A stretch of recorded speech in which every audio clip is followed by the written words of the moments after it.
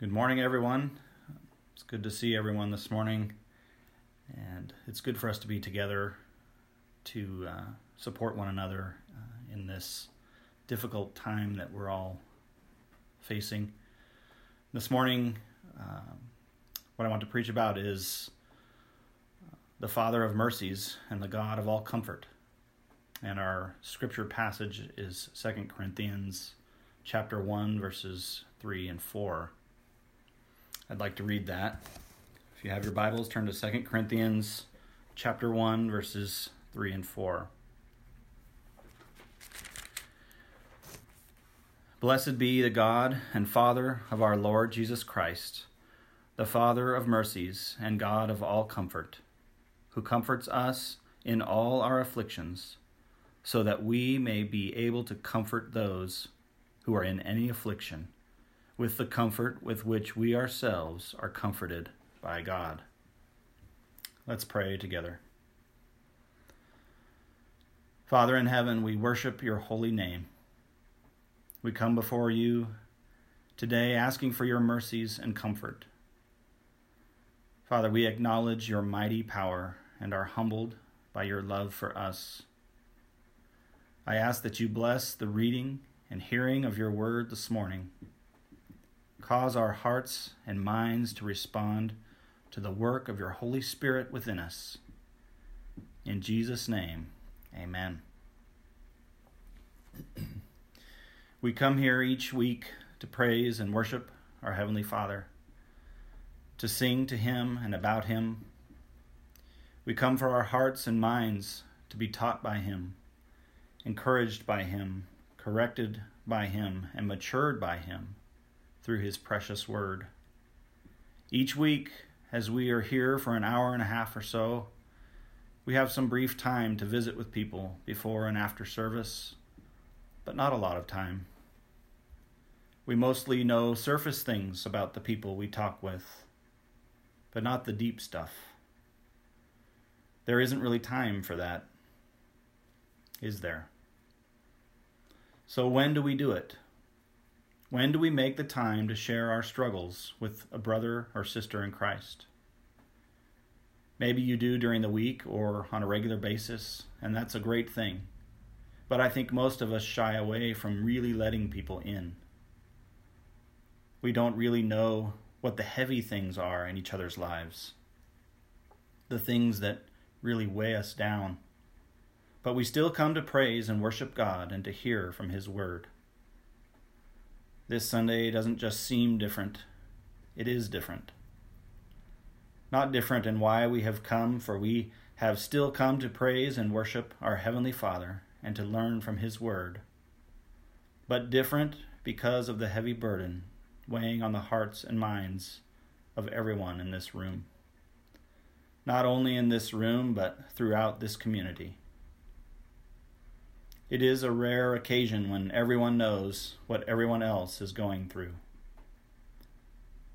Not down to the detail because there are different levels of relationship represented, but the overall knowledge and sense of sorrow at the great loss of two beloved people from our congregation, our family. The feelings of shock, disbelief, sadness, anger, confusion, frustration, and fear come flooding in at different times and in different ways. If you are like me, questions like why and how, like what do I say, what do I do, where do we go from here, or what does the future look like for this person or that person, all come to mind. Over the last few days, I have been praying and asking God, what does the church need, and where do we find it? How are people going to be cared for this morning? You might be thinking, well, I need answers to some other questions. I need to know why and how this could happen. How can my faith withstand this? How does this affect people's view of Christianity or this church? How do I deal with the confusion that I have and that others have? How do I explain this to my kids? These are all valid questions. But you and I need to know that some questions will not be answered. Some may be answered given more time, but more important than the answers is that we as a church family are going to feel the impact of Wednesday morning for a long time, and in some cases for the rest of our lives. Some effects are going to show up in days, some in weeks, some in years. We just cannot predict them all.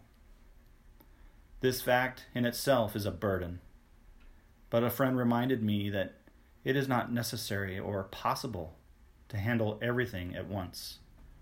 We cannot solve this or answer all of the questions or repair damage all in one neat little sermon and then go on like nothing happened.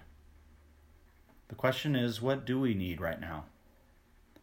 We need mercy and comfort from our Heavenly Father. We need mercy because we have no ability to change what happened, and we need comfort because we are burdened beyond our strength. Real mercy from the most merciful one, and comfort from the source of every comfort. A comfort that fits every need, every situation, an all-encompassing comfort. This is only found in the God of all comfort. I pray God to comfort us all today with His Word. In our text of 2 Corinthians 1 and verse 3, we see Paul referring to God as the Father of mercies and the God of all comfort. The Father of mercies. This means that mercy, or more accurately, mercies, plural, start with or originate from God the Father. He is the source or the beginning of mercy. He alone knows what true mercy is, and He alone can give it. It's true, if you are in a position where someone needs mercy from you, you can give it or not give it. The thing is, we know nothing of true mercy apart from God. We know as Christians, God's ultimate act of mercy is toward the lost sinner, spiritually dead and already condemned to hell because of his sin. In God's mercy, He saves the lost sinner through repentance and belief in the work of Jesus Christ, in His death on the cross and resurrection from the dead. 1 Peter 1:3 puts it this way: Blessed be the God and Father of our Lord Jesus Christ. According to His great mercy, He has caused us to be born again to a living hope through the resurrection of Jesus Christ from the dead. But for the Christian, God's mercies do not end at salvation. No, they are ongoing through our lives as He conforms us into the image of His Son. This life brings plenty of occasion for God to show His mercies, and He does so. The author of Lamentations in chapter 3 describes his life by saying, I have forgotten what happiness is. So I say, my endurance has perished. So has my hope in the Lord. However, a few verses later, he says what brings his hope back. Turn with me, if you would, to Lamentations chapter 3, verses 21 through 24.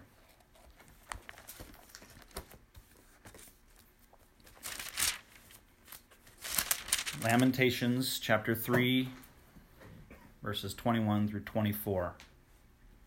After describing his life in those terms that we just read, he says in verse 21, But this I call to mind, and therefore I have hope. The steadfast love of the Lord never ceases. His mercies never come to an end. They are new every morning. Great is your faithfulness. The Lord is my portion, says my soul. Therefore I will hope in Him. He calls something to mind. He remembers who God is and that His mercies will never come to an end, and they are new every morning.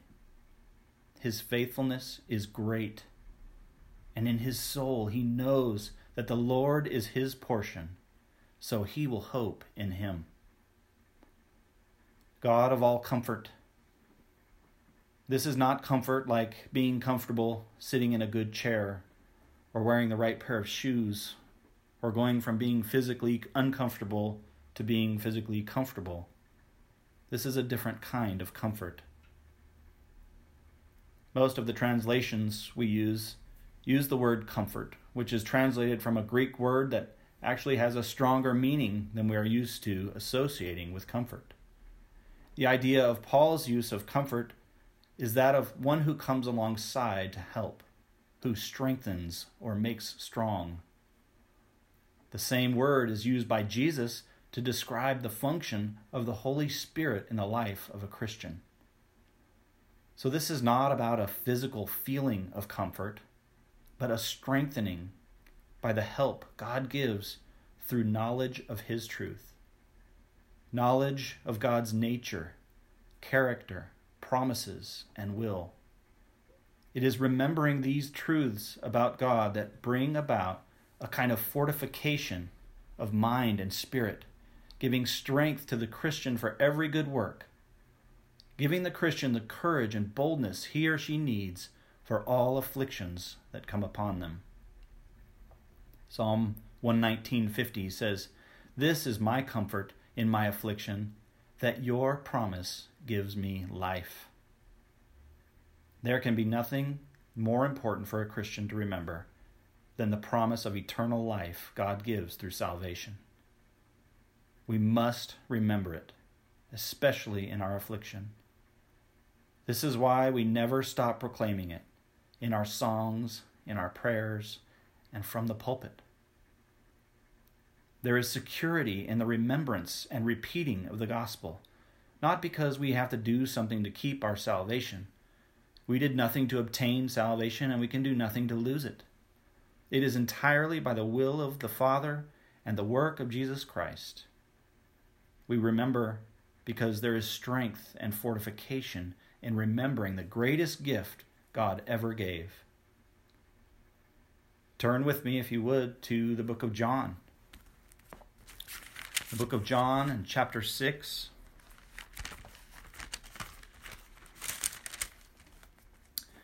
John chapter 6, verses 35 through 40. And this is Jesus speaking, who says, Jesus said to them, "I am the bread of life. Whoever comes to me shall not hunger, and whoever believes in me shall never thirst. But I said to you that you have seen me and yet do not believe. All that the Father gives me will come to me, and whoever comes to me I will never cast out. For I have come down from heaven not to do my own will, but the will of him who sent me. And this is the will of him who sent me, that I should lose nothing of all that he has given me, but raise it up on the last day. For this is the will of my Father, that everyone who looks on the Son and believes in him should have eternal life, and I will raise him up on the last day." Jesus said, "Whoever comes to me, I will never cast out." That is security in salvation. Now back to God's comfort and what Isaiah describes his comfort to be like. Isaiah 66:13 says, "As one whom his mother comforts, so I will comfort you.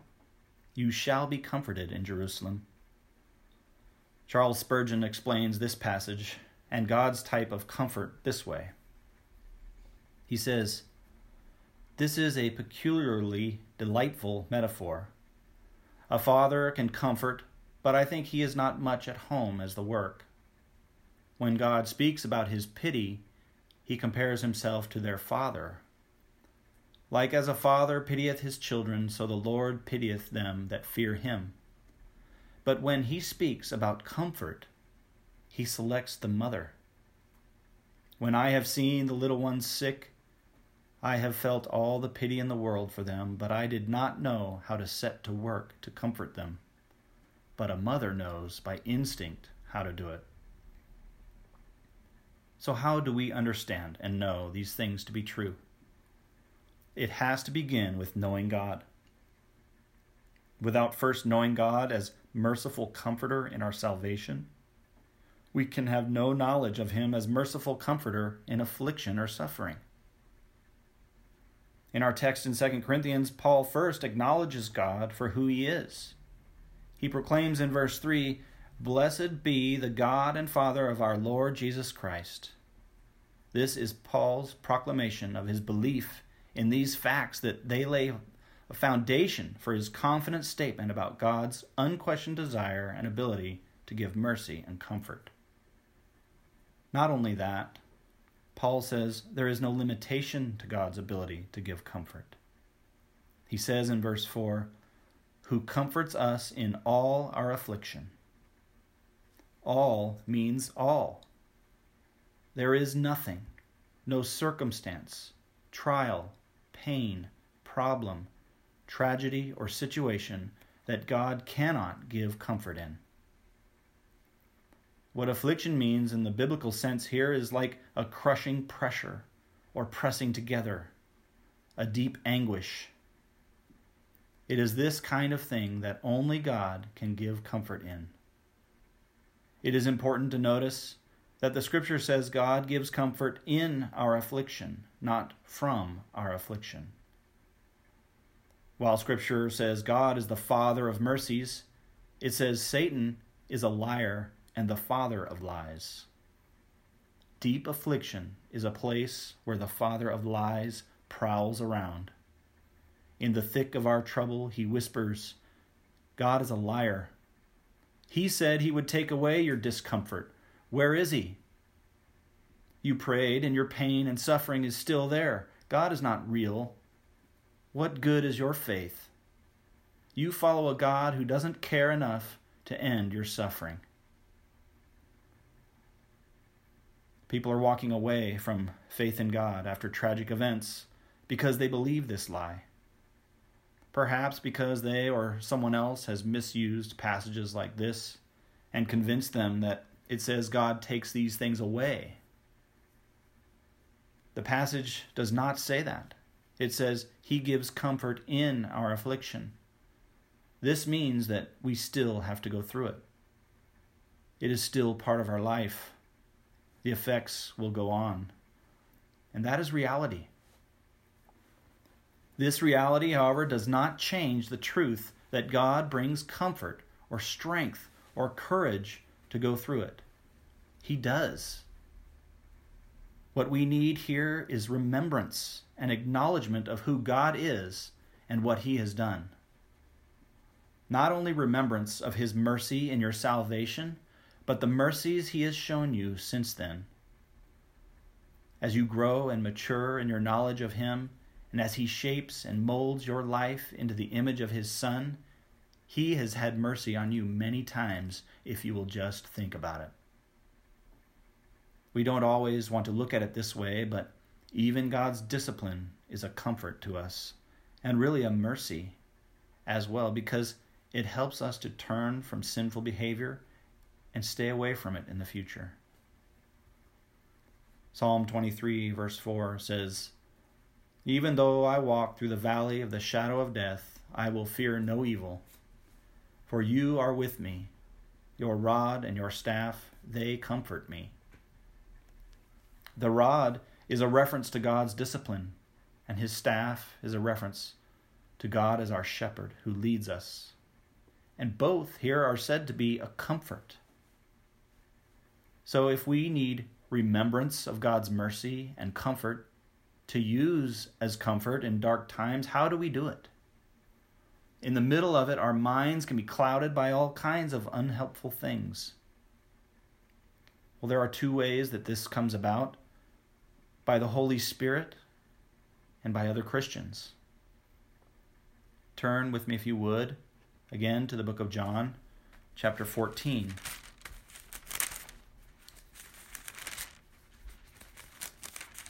John chapter 14, verses 25 through 27. Again, this is Jesus talking to his disciples. He's just told them a lot of very difficult things. And he says in verse 25, "These things I have spoken to you while I am still with you.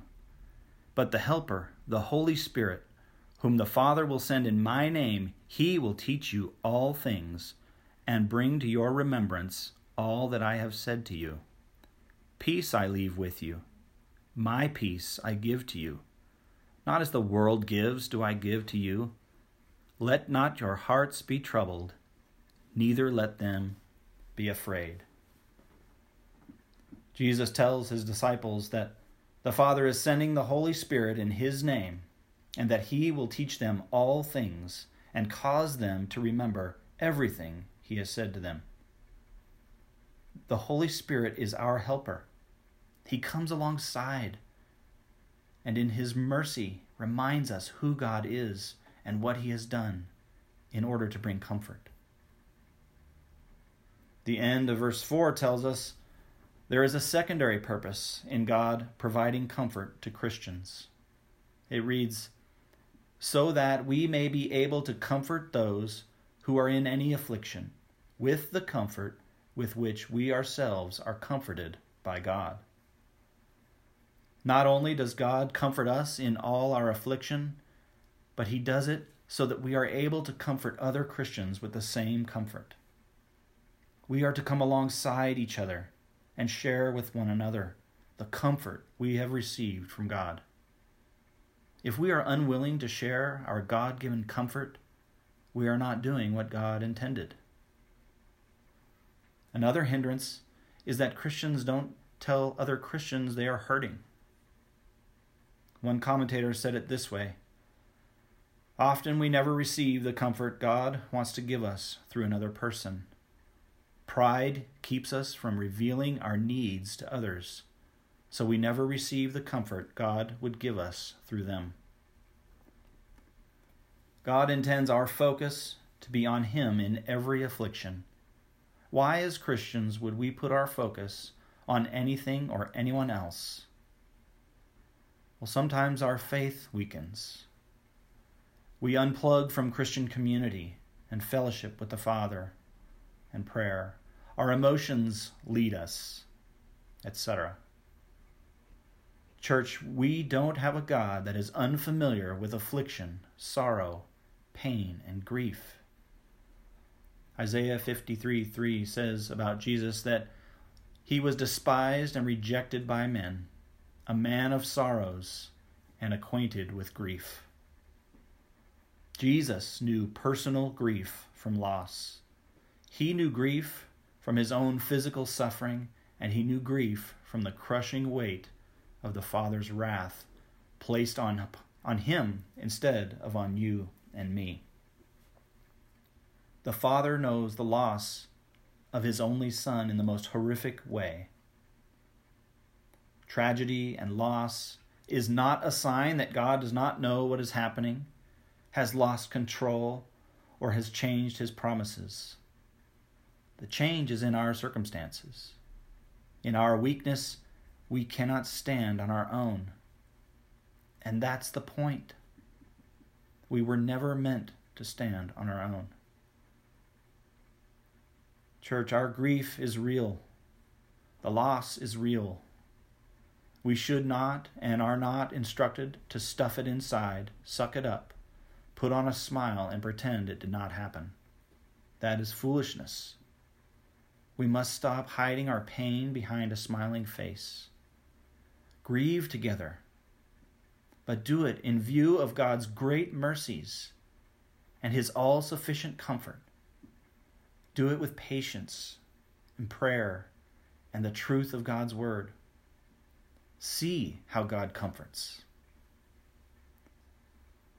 Turn with me to Psalm 40, verses 1 through 3.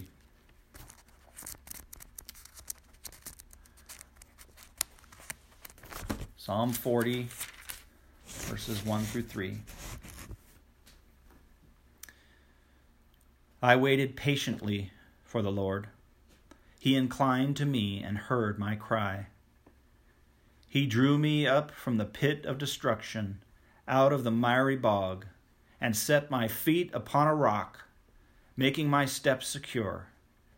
He put a new song in my mouth, a song of praise to our God. Many will see and fear and put their trust in the Lord. David knew sorrow, and as his word comforts us from Scripture, comfort each other with the comfort you receive from God. Think, have you seen God's tender mercies shown from this tragedy? Take comfort in that. Not only that, share it to comfort others. Comfort with the word of God and prayer. Paul constantly prayed for God's mercy and grace to be given to his beloved churches. We should do the same. It is easy to see every darkness of a tragic event, but look for God's tender mercies, because they are new every morning. Do not harden your hearts in anger, confusion, and frustration over unanswered questions. Turn your focus on God. You cannot go wrong in this way. I have been so encouraged in the last couple of days by examples from people in this church comforting others with their words and their actions, even in their own deepest pain. It is amazing the power and comfort that comes from someone telling of God's mercies and comfort. Don't neglect this. I'm going to read again for you our main passage in 2 Corinthians. Blessed be the God and Father of our Lord Jesus Christ, the Father of mercies and God of all comfort, who comforts us in all our affliction, so that we may be able to comfort those who are in any affliction, with the comfort with which we ourselves are comforted by God. Let's pray together.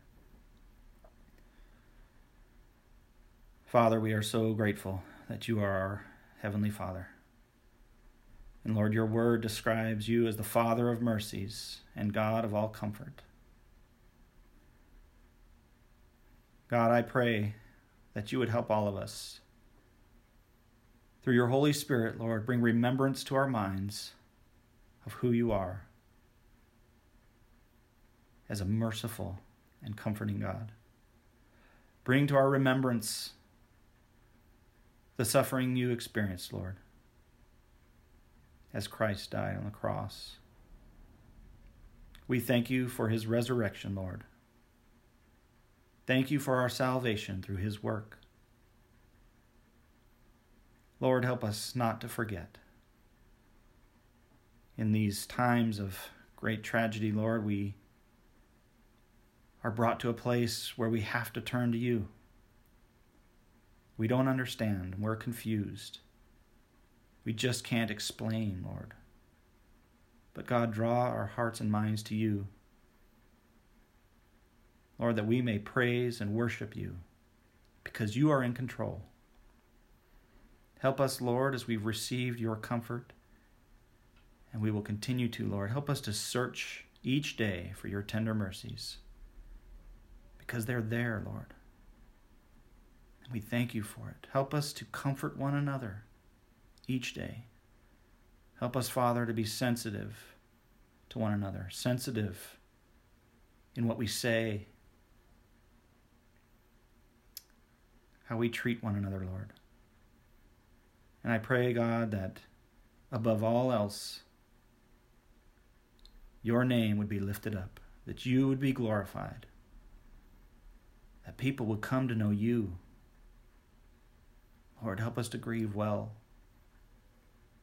Thank you for being our God and our Father and our Lord and Savior. And we give you praise and thanks. In Jesus' name, amen.